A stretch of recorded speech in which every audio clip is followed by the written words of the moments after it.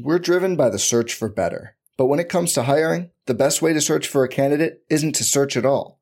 Don't search, match with Indeed. Indeed is your matching and hiring platform with over 350 million global monthly visitors, according to Indeed data, and a matching engine that helps you find quality candidates fast. Leveraging over 140 million qualifications and preferences every day, Indeed's matching engine is constantly learning from your preferences. Join more than 3.5 million businesses worldwide that use Indeed to hire great talent fast. And listeners of this show will get a $75 sponsored job credit to get your jobs more visibility at Indeed.com/Blue Wire. Just go to Indeed.com/Blue Wire right now and support our show by saying you heard about Indeed on this podcast. Indeed.com/Blue Wire. Terms and conditions apply. Need to hire? You need Indeed. This podcast episode is brought to you by Coors Light. These days, everything is go, go, go. It's nonstop hustle all the time. Work, friends, family, expect you to be on 24/7. Well, sometimes you just need to reach for a Coors Light because it's made to chill. Coors Light is cold lagered, cold filtered, and cold packaged. It's as crisp and refreshing as the Colorado Rockies. It is literally made to chill. Coors Light is the one I choose when I need to unwind. So when you want to hit reset, reach for the beer that's made to chill. Get Coors Light in the new look delivered straight to your door with Drizzly or Instacart. Celebrate responsibly. Coors Brewing Company, Golden, Colorado. This episode is brought to you by Decoy Wines of Sonoma, California. As you gather with family and friends this summer, experience the best of wine country with Decoy by Duckhorn. Winemaker Tyson Wolf spends every vintage focused on harvesting grapes and crafting wines from the finest vineyards. Whether it's our flagship Cabernet or crisp and refreshing Rosé, Decoy has just the wine for your discerning taste. Ask for us at your local wine shop or visit decoywines.com/celebrate to locate our wines near you. Whether you're firing up the grill, hosting an alfresco get-together, or enjoying the warm summer nights, let Decoy by Duckhorn elevate your occasion. Easy parking with Easy Trip. Now available at Dundrum Town Centre. So you can now use your toll tags to park in our car parks. Simply register at easytrip.ie/parking. Easy parking with Easy Trip. Dundrum, where more happens.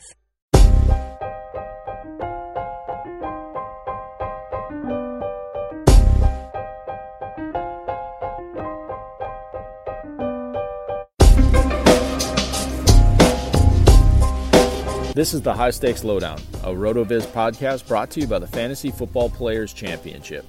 I'm Eric Balkman from the High Stakes Fantasy Football Hour and the FFPC.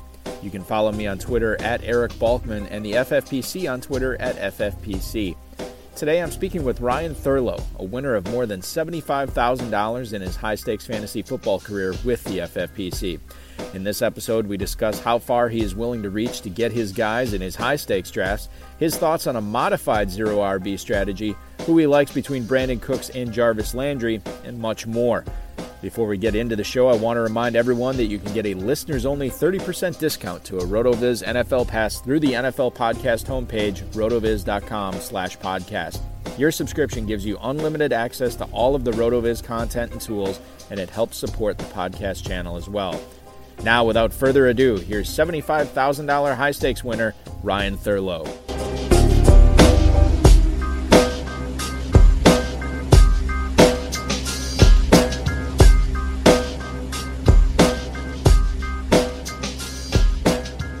So I am sitting with a rising star in the high-stakes fantasy football industry from what I've been told and what I've observed from many high-stakes players. Ryan Thurlow joining us on the RotoViz high-stakes lowdown this week. Ryan, thanks for joining me, and I appreciate you coming on. Before we get into fantasy football, tell the listeners when you're not playing high-stakes fantasy football, what are you doing, spending your time doing for a living? First of all, thanks for having me. This is fun. I work at a day trading firm here in New York City. And so our firm doesn't have any clients or anything. It's a proprietary firm, meaning we use the firm's capital, and if we make the firm money, we make money. And if we make money, then the firm makes money, and if we lose money, then the firm loses money. And it's a lot of pattern recognition, and the firm basically taught everyone who works there how to trade. And so we buy and sell stocks, U.S. equities, on a quick basis. So we're in and out of stocks real fast, sometimes seconds, sometimes minutes, and it's a lot of fun. It's a lot of basically other 30-year-olds sitting around in rows and looking for patterns in stocks. This is, honestly, if you wouldn't have told me day trading, you might have described fantasy football in general, be it daily or dynasty or redraft or whatever it is. Recognizing what player is on the come up, what player maybe you want to sell on, and I think there's a lot of it's an allegory for what you do in your day job to what you do and do successfully in high stakes fantasy football as well. Exactly. Yeah. No, I definitely look at all the players as they are shares of a stock, especially in dynasty. You had a massive 2017. 9 Football Guys Players Championship League titles, 2 FFPC Dynasty titles, 6 double-up wins, nearly 24 other cashes amongst all your other leagues. So, this begs the question. People want to know. They see somebody have all this success in, at the high-stakes level in a year. What was the secret? What did you do well? What went really good for you last year? How did you run so hot that you scored all this cash? Well, I got pretty lucky in a couple leagues with Gurley in the playoffs, but I would say so. I developed a spreadsheet on Google Sheets that is like a projections model for how well I think a player is going to do on a per season basis as well as a per game basis, and I use a top-down approach where I take all the fantasy relevant players and figure out what I think their target share will be, and then figure out how many total plays I think a team will have during that season, and how good their offensive line is, and the yards per attempt skill of the quarterback on the team as well as the wide receivers. And so I put a whole bunch of things into the spreadsheet, and then it pops out a number for each player, and I use a value above replacement type of system. So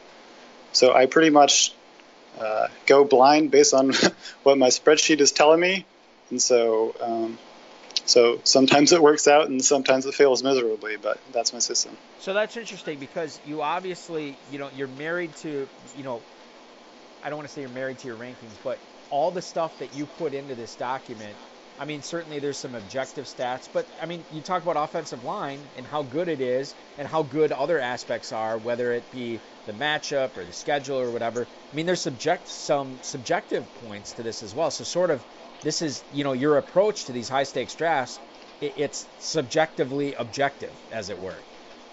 Absolutely. Yeah. There's a ton of subjectivity in there. As for offensive line, I use the PFF stats. So what each offensive lineman is graded for both pass rush, or for both pass defense and rush defense, and so there are numbers for each of those for each offensive lineman. So that's what I use in order to make it a bit more objective. And I'm just curious, when you have this spreadsheet, you obviously do it for drafts. When you're setting lineups and considering, blind bidding throughout the season, are you updating this spreadsheet on a week-to-week basis to make sure that you're making the correct week-to-week calls as well? Absolutely, yeah. Pretty much hour-to-hour basis, I would say. This thing is become my number one job as opposed to day trading, I would say. And you've had a lot of success with it as well. So certainly that makes a lot of sense when you're bringing in that type of success and results into your bankroll, given how you've been doing. That makes a lot of sense that it is your main job. As far as 2018 goes, we'll shift to this year. You've completed a lot of best ball drafts so far, as well as a handful of FPC leagues too. Do you feel, and this isn't necessarily a bad thing when I ask if you're overweight on any single player or maybe several players, because sometimes you want to be overweight on guys that you are really believing in. for that season. Do you feel like you are overweight or have a lot of shares in one particular player or maybe a couple of players this year? Definitely, yeah. I am overweight on Andy Dalton this year. Albert Wilson is one of my sleepers, I would say, for the Dolphins. And Marquise Goodwin, I'm also overweight on. That one feels a bit iffy to me, but based on the numbers I have, as well as just watching him, he honestly reminds me of a T.Y. Hilton type of player where they move him around and he can beat people with his speed. So I'm overweight on Marquise Goodwin as well. Kyle Shanahan really sort of unlocked his potential last year when, we saw what he was capable of with Jimmy Garoppolo, and it was a lot of good things for fantasy players down the stretch. Let's talk about the two other players you mentioned there. First, start off with Andy Dalton, because this is a guy that, as far as, my fantasy teams go, my fantasy drafts, I've drafted Andy Dalton. I've never been excited about it, and I don't particularly think he's going to set the world on fire this year. But let's talk about him as far as what he does to the Joe Mixons and the A.J. Greens and the John Rosses, the rest of that Cincinnati offense. Given that you have Dalton on a lot of teams, are you a believer that Mixon and A.J. Green or maybe somebody else on the Bengals is in for a big season? Yeah, I definitely think so. I'm high on A.J. Green, although I haven't been able to get him as much because I'm higher on some of the running backs in that late second, early third round. But I'm high on Mixon this year as well. And I'm drafting John Ross in like probably the 25th round of best balls, I would say. He's usually off the board right around 24th to 27th round. And I think that their offensive line this year is going to be a huge factor in how well they do, as well as just the number of plays per game that they're going to run. Last year they ran one of the fewest amount of plays on a per season basis that they have in many, many years, and I think it was just having to do with them being terrible, and their offensive line was a major part of that. They get John Ross back, who could do a great job stretching the field for them.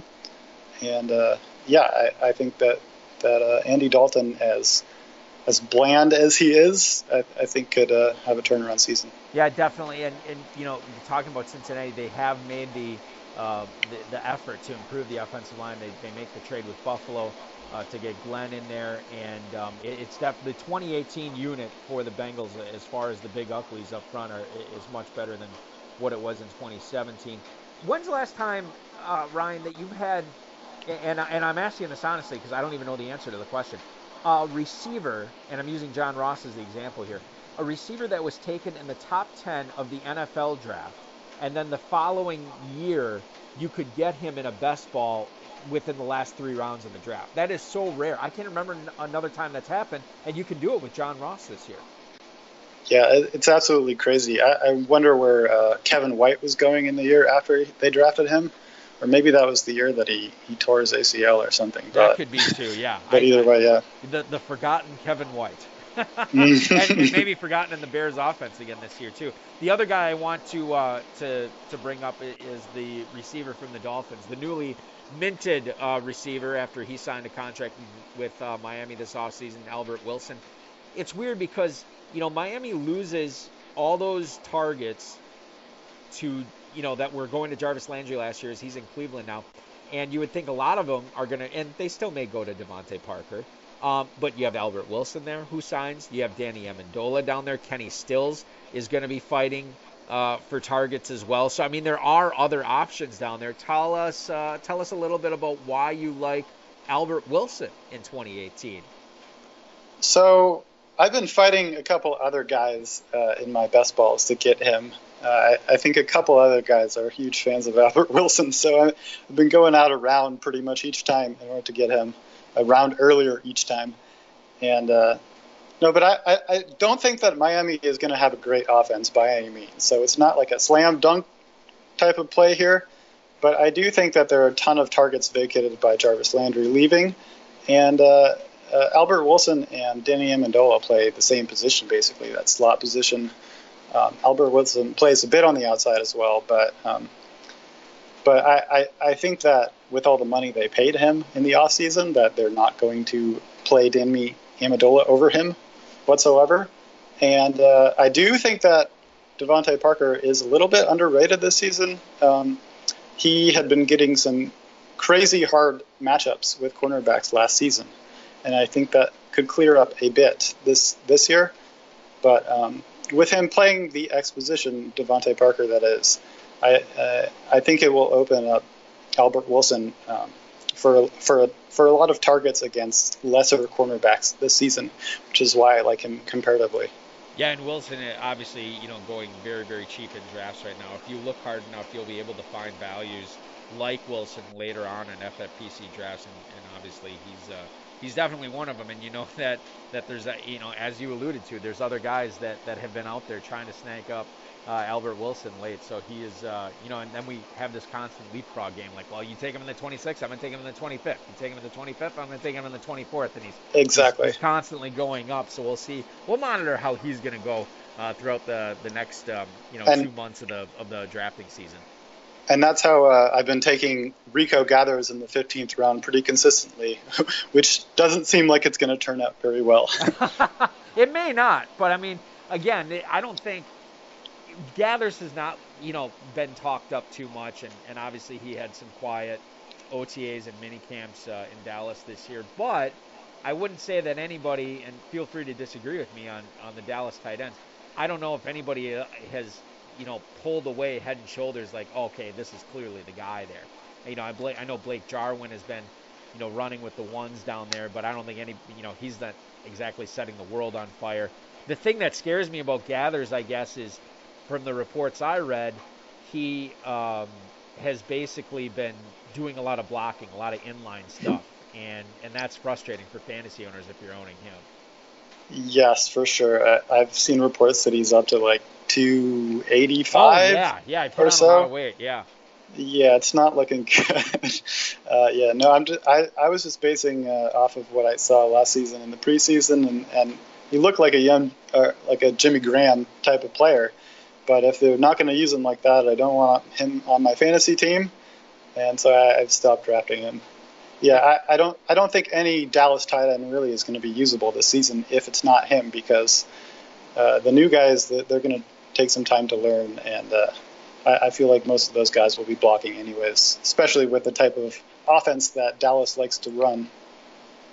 And I mean, I think one of the puzzles that we need to solve as far as fantasy owners go for 2018 is, okay, who are, Dez Bryant's targets are out there, and we have Michael Gallup there, we have Terrence Williams there, we have Alan Hearns there, we have, Jason Witten's targets gone, we have this like, hodgepodge at tight end there. Where are these targets going to go? And I think if you could answer that question correctly as we move forward in the 2018 season, you will be better off, especially because, I mean, this is not a decision you need to make in the single-digit rounds, at least as of right now. You could get pretty much all those guys in the double-digit rounds, all the Dallas tight ends. Michael Gallup is a double-digit round pick. Alan Hearns is still going in the double-digit rounds. So, I mean, if you hit on one of those guys, it's not going to make or break your draft, but certainly in a best ball league, it's going to put you in a much better place than if you miss on it. So we talk about Dallas running the ball a lot, but nailing down those correct pass catchers is going to be key as well. Absolutely, yeah. I've got Hearns actually as the leader in targets there at a 22% clip. And if that's the case, then I think he's undervalued. And I think he has a chance to outproduce even that. We might even see Michael Irvin back in a Cowboys uniform this year. I'm not writing off anything at this point. Anything's possible. Speaking of anything's possible, yeah. When it comes to the FFPC main event, the other high stakes drafts you've done in Las Vegas, Ryan, the big payback, obviously, and so forth, you know that when you get to that final weekend at Planet Hollywood, there's no such thing as sleepers. I mean, you're just not going to get like super sleeper value falling to you in drafts. So how willing are you, when it comes to those final drafts of the year, how willing are you to reach on a player to get your guy? Is it reaching on a round early, 2 rounds early, 3 rounds early. How do you balance, getting players that are going to be able to return their draft value, but at the same time get players that you had targeted at the start of the drafting process? So I gotta be honest, I'm not too concerned with ADP. I do realize that it's a good way to not make too many mistakes, and I think it's a useful tool for sure. But I'm definitely willing to go outside of ADP by a round or two. It depends on whether it's early in the draft or late. If it's early, I'm less likely to go too far ahead of the ADP. If it's late, I'm much more likely to go a couple of rounds ahead of ADP to get my guy, because I have a lot of my guys that I want to end up with, and if I wait until ADP, most of them are going to be gone anyways, just because I'll be taking 1 or 2 of my guys, but not all of them, essentially. And so I don't mind. I don't mind going out to get my guy, especially later on in the drafts, because there are so many players late in the draft where it's hard to project exactly whom should be ahead of whom, anyways. And a lot of guys are muddled, in the 5th through 10th round, or the 10th through 20th round, anyways. So I'm not too concerned about it there. And I would say I'd probably go outside of ADP pretty much more than anyone. I'm looking at my ADP from FFPC Best Balls. I think I'm 2 full rounds ahead of ADP on Andy Dalton, like 19 slots ahead of ADP on Albert Wilson. I'm pretty overweight, on Patrick Mahomes, like 15 spots ahead of ADP, so I'm definitely willing to go out. And I think it's important to realize, also, like you want to get your guys, but it's important not to fall in love with any one guy or any 2 guys, because there may be a similar player lurking at a later value or a similar value that you don't need to necessarily go and overdraft your favorite player, because you can get similar fantasy value later. Exactly. Yeah, well, that's part of the good thing about doing so many drafts, is that when you do a ton of drafts, you're going to end up with a somewhat varied mix of players anyways, so you don't have to be too worried about going that far ahead in ADP in order to get your guy. So, yeah. I would say just based on my overdrafting of ADP, I would probably one of the more overconfident fantasy drafters. And that's important. I mean, you want to have conviction in your choices, in your draft picks, because it's like, if you go out there and it's a guessing game, you don't want to have. I mean, you don't want to go away from the draft like, boy, gee, I hope I was right about this guy, or I hope I didn't make a mistake there. You want to have.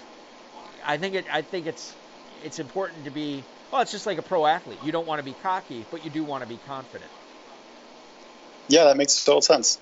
When you let's talk about specific players here, and one guy I want to get to is a guy who went basically in the 2nd round of most FFPC drafts last year, and it's a guy who, for me personally, I'm staying away from this year because I have a lot of questions about the Buffalo offense. But LeSean McCoy, Ryan, is basically the weapon, the name for the Bills this year, and you have Kelvin Benjamin and Zay Jones at receiver.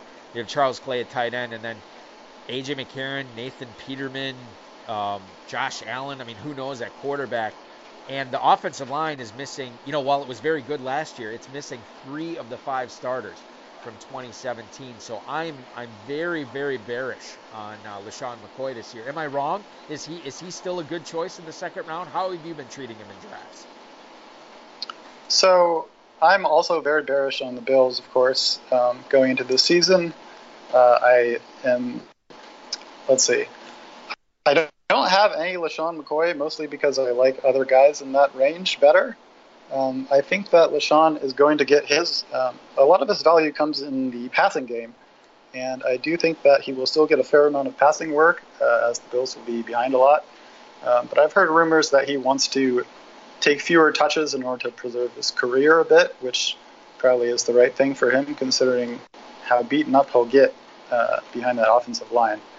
And I think he should be going probably late 3rd, early 4th.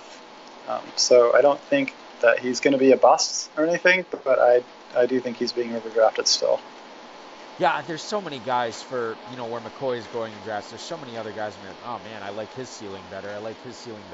If you are a believer in volume players, turning consistent fantasy numbers out, I think that McCoy makes a lot of sense because he is going to get the ball a lot. I just question how successful he is going to be with those touches. And when you talk about, let's center on the first round of drafts at the same position. There's a lot of running backs going in the first round this year. Bell, Gurley, Johnson, Elliott, Kamara, Barkley, Hunt, Freeman, Fournette. I mean, the list goes on and on and on and on. Dalvin Cook is another one. I don't want to talk about zero RB necessarily because there's a lot of podcasts and content sites and advice sites out there that have talked about zero RB to death. But you look at the possibility of taking one of these running backs in the first round. Even if it's later in the first round, you grab a Cook or Fournette or Melvin Gordon or whoever it is. How sound is the strategy of grabbing one of those guys in the first round and then in FFPC drafts, maybe loading up on 3 wideouts and a tight end, or 2 wideouts and 2 tight ends, or 4 wideouts over the next 3 rounds, and then you don't take your second running back until round 6, round 7. Maybe you get, you get a bunch. You have 3-4 running backs in your roster by the end of round 10. But basically, the strategy of getting one in the first round, ignoring it for 5 rounds, and then coming back with your RB2 there, how likely is it that you would be a subscriber to that strategy in 2018, given how ADP has played out so far? I definitely like that strategy. I think I've done that a few different times in the Football Guys Players Championship already. And I'm much more likely to do that in a regular league as opposed to a best ball league. I would say that I usually take my second running back probably by round 4 or 5, though, just because I think there's a large drop-off between running backs after round 5 or early round 6. So this particular season, I would say I've been taking more running backs early, but normally I would say that strategy is probably my favorite.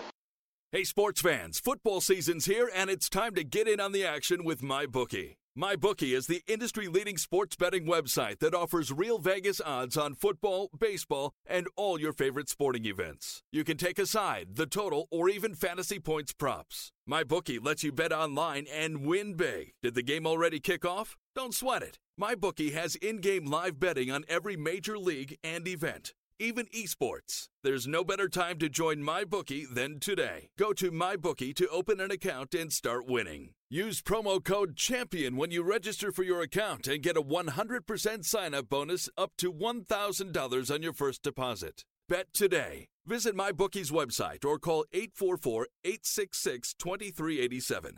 That's 844-866-2387. Check them out today and use promo code CHAMPION for a 100% bonus. Terms and conditions apply for entertainment purposes only. Void where prohibited. Easy parking with Easy Trip. Now available at Dundrum Town Centre. So you can now use your toll tags to park in our car parks. Simply register at easytrip.ie/parking. Easy parking with Easy Trip. Dundrum, where more happens. You talk about round 4 and 5 running backs, and to me, if you look at who's going there, there's a lot of rookie running backs going in there. Darius Geis is usually off the board by then, but you have Rashad Penny, you have Ronald Jones sometimes, Sony Michel. There's a lot of rookie runners in there. Have you found yourself grabbing one of those 3 guys between Michel, Jones, and Penny as your number 2 running back? Because I feel like rookie running backs are kind of overlooked and underrated historically.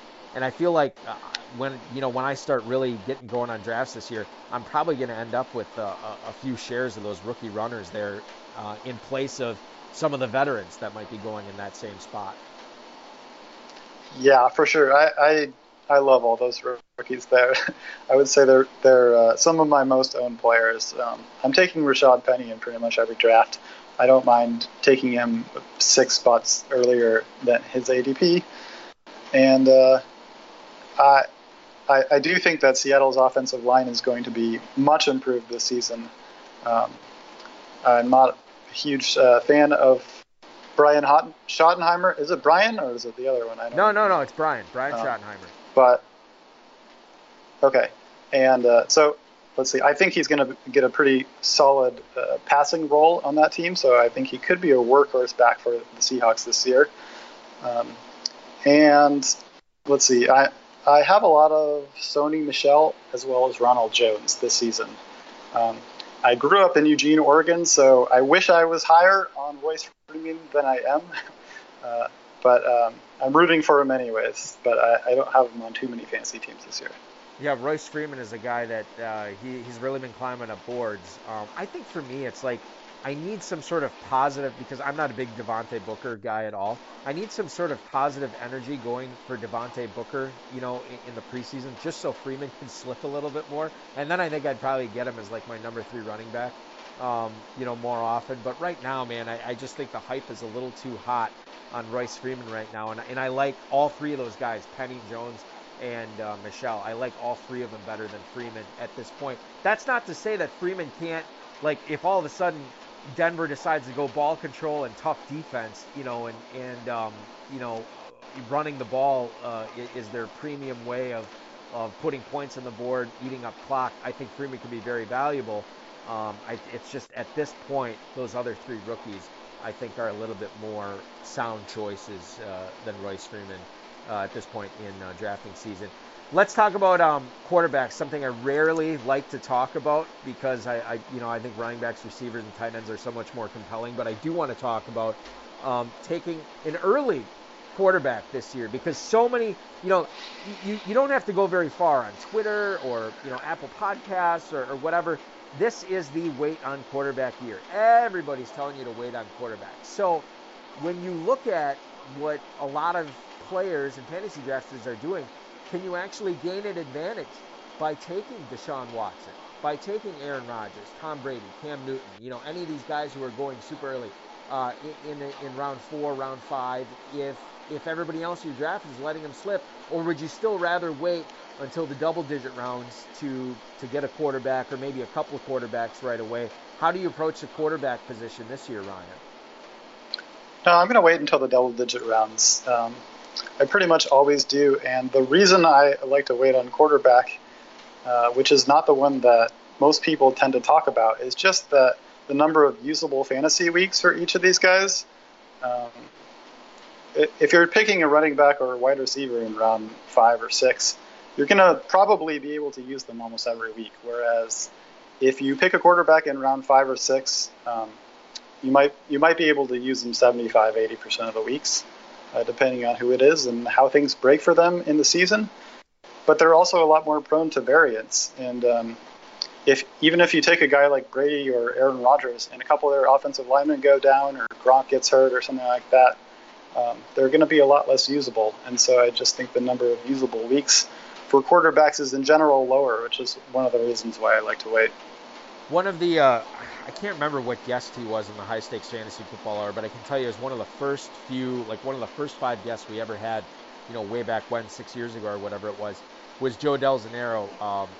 Baker Boy is what he's known as far as his team name goes in the FFPC. He has always said that he would love, and I subscribe to his theory wholeheartedly. He always said, I would love to take a quarterback early.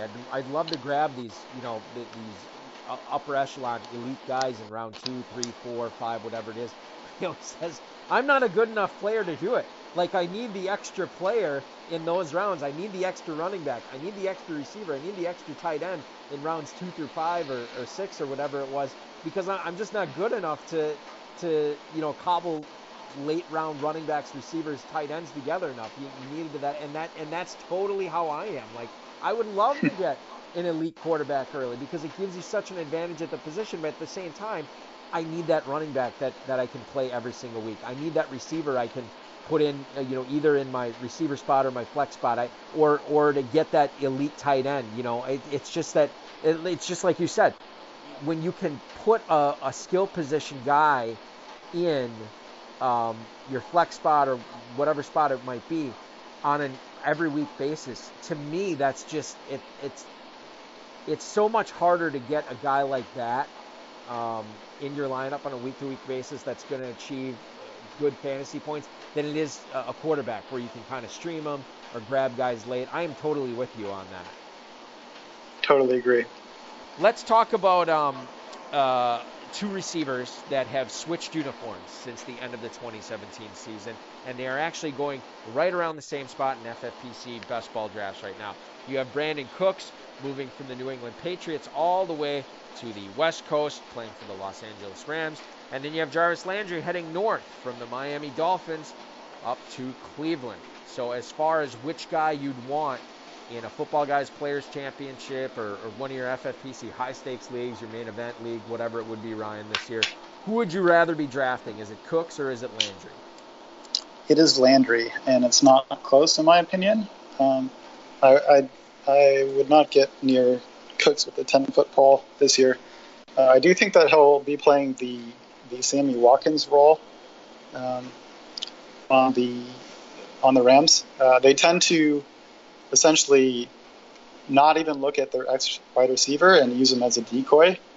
And I think it's a good strategy, honestly. So I'm not sure why they would stop doing that now. Robert Woods and Cooper Kupp both are great at the roles that they play, and they tend to get more targets because they're up against worse cornerbacks. And so I wouldn't draft Cooks this year. Landry I like a lot more. I haven't really been drafting him almost at all because I've been drafting running backs around where he goes. But I do think that it's a downward move from going from so many targets in Miami to going to Cleveland.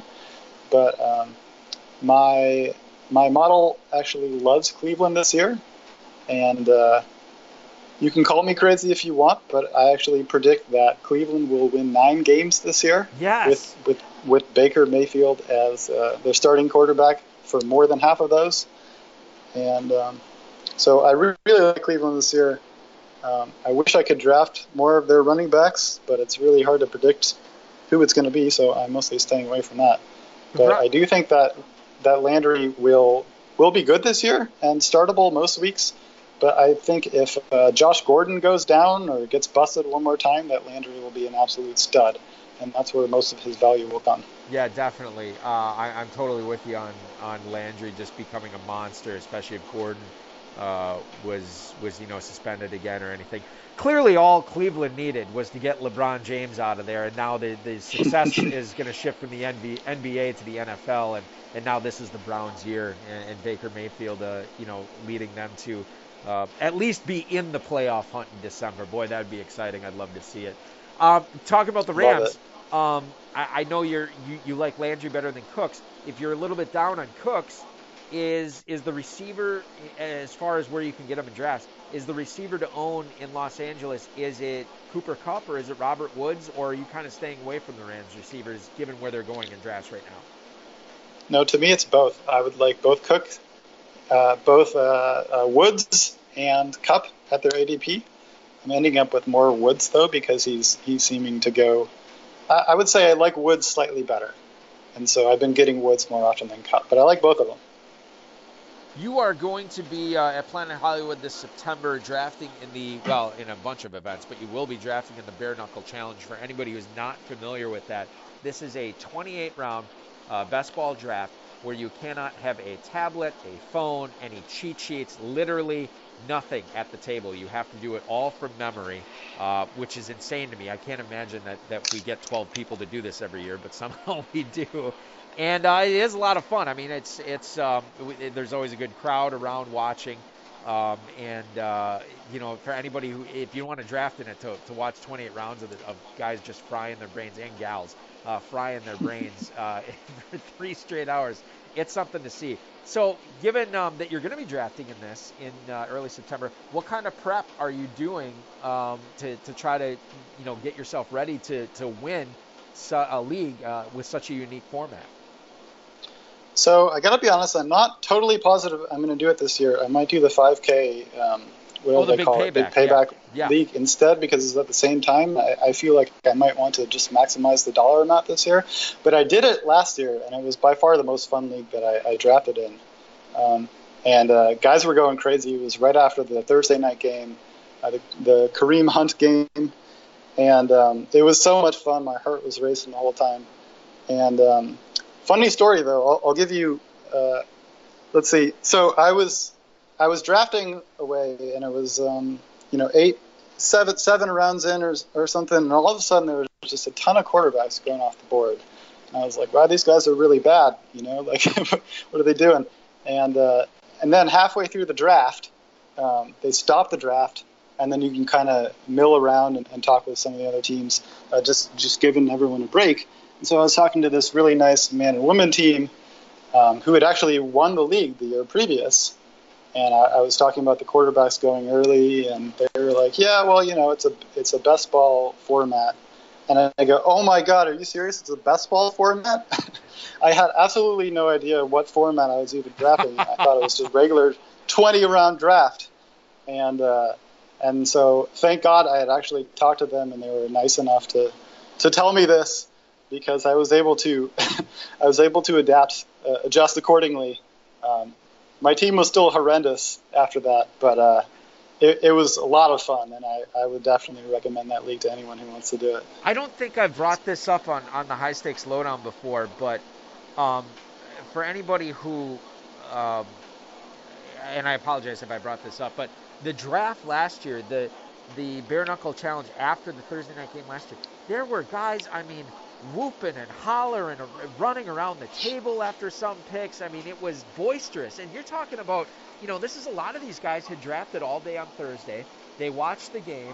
We had the FFPC viewing party there, soda and beer and liquor and food and everybody's having a great time, and then you get done with that, and then you got to do this 28-round draft, and like the energy that was put forth. I wasn't drafting all day. I was just kind of facilitating drafts, and I'm sitting with the big payback people, and we're looking across the room, and I'm like, my gosh, what is going on over there? And there is a crowd probably 3 or 4 deep around the table, and I was like, I can't believe I'm missing this right now. There's history happening over there. So it was definitely one of the more entertaining drafts that I wish I could have seen last year, but definitely a good time. And if you're not going to participate in it, for anybody out there who can't get in or you don't want to get in it, and you're going to be out in Planet Hollywood, check it out. It's a lot of fun to watch for sure. Ryan, you've been extremely gracious with your time this week on the High Stakes Lowdown. Before I let you go, I want to ask one final question. Give me a guy that you think is going to be an early round draft bust in FFPC leagues this year. And then not necessarily a rookie, but maybe a young player or maybe a veteran that's being unheralded that you can get in the mid to late rounds that's going to be great for fantasy owners in 2018. Okay, well, the rookies I like are Rashad Penny, Sony Michel, and Ronald Jones. And that's pretty much it for rookies. I don't think any of the wide receivers or tight ends I would want on my fantasy team for this year at least. And as for early round busts, well, I think Brandon Cooks will be one. I think McCaffrey actually is being drafted absurdly high. I think that he should probably be going in round 5 or 6 or 7, honestly. That's kind of my hot take for you. And I'm also very low on Zeke going into this year as they just got Tavon Austin. And I'm also pretty low on Juju Smith-Schuster. I just not sure if there's going to be enough targets to go around in that Pittsburgh offense this year. Okay, I am definitely with you on Elliott. I'm not very excited about him this year.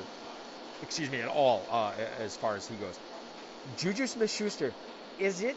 Do you think that James Washington makes an instant impact this year? Do you think that it's going to be Vance McDonald or whoever at tight end that's really stepping forward? Do you think it's Antonio Brown and Le'Veon Bell just getting a ton of targets from Ben Roethlisberger? I'm curious about Smith-Schuster, why you are, given how the impact he made as a rookie, and maybe it's just draft spot that he's just going too high, but talk a little bit about why Smith-Schuster probably will not be on a lot of your teams.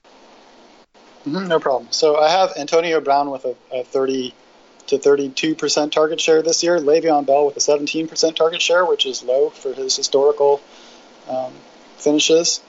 Juju, I actually have above where he finished last year in target share at a 20% target share, and Vance at a 13% target share. So even if he gets more targets on a target share basis than he did last year, his hyper efficiency last year has to regress somewhat. I even have him as one of the best wide receivers in the league talent wise. So that would average out to 113 targets on the season for Juju, and that's before discounting for possible injuries, of course, as well as the fact that he could potentially be a red zone threat for the Steelers. And according to all those metrics, he's still drafted way too high. And the last thing I want to talk to you about, because this is, and I'm not saying it's wrong at all, obviously, but you are the first person I've talked to that's down on McCaffrey and down as much on him as you are, given that he was the RB8 last year for PPR formats, and you think that he should be going 2 or 3 rounds later than he actually is. Is it the signing of C.J. Anderson? Is it the drafting of DJ Moore? Is it a healthy Greg Olsen? Why are you down on McCaffrey this season? So it could be, an error in my model or something, but I'm also pretty low on Cam Newton. So part of it is C.J. Anderson, honestly, and I do think C.J. Anderson and Cam Newton are going to get most of the touchdown rushes for the Panthers this year, so that's definitely a major part of it. I don't think he's going to score very many touchdowns, and I do think that his reception total is actually going to decrease from last year, just because last year they didn't really have any targets besides Devin Funchess in the passing game. This year they're going to have potentially Samuel back. They now have DJ Moore. They have Greg Olsen back, and Funchess I think should be going a lot lower than he is currently. I just don't think that with all those guys back that there's going to be enough targets to go around for McCaffrey this year. So with fewer targets and very few touchdowns on the season, I don't see it happening for him. Great stuff, Ryan. This is fantastic. You know what I always like about the lowdown is, and really the HSFF hour as well, is you don't get sort of cookie cutter analysis. You get unique stuff, and you get differing viewpoints. And I always like, I think we as fantasy owners need to, at least myself, this is something I struggle with every year. I need to invite points, not necessarily points of view, but differing opinions other than my own. So I'm not, confirmation bias isn't destroying my fantasy teams every single year. And I always like getting, encouraging people who don't agree with me. Tell me why you don't. Tell me why you have this differing opinion, and that helps me look at, a hole in my own theory or a hole in my own analysis, and I think that you helped point a few of them out to me this week, and hopefully some of the listeners as well, and make sure that they have good 2018 seasons for sure. Thank you so much for coming on the Lowdown. I want to wish you best of luck in all your leagues last year. You obviously had a banner 2017. Here's to hoping much more success comes your way in 2018. And I will talk to you out in Vegas, man. Thanks for doing the show this week. That was great. I appreciate it. Thanks a lot.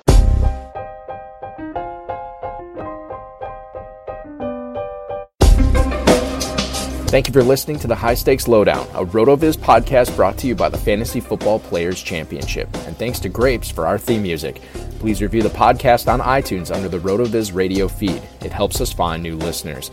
Contact us via email rotovizradio@gmail.com. We'd love to hear what you think, and follow us on Twitter @RotoVizRadio. And remember, you can always support the show by subscribing to RotoViz at a 30% discount through the NFL podcast homepage, rotoviz.com/podcast.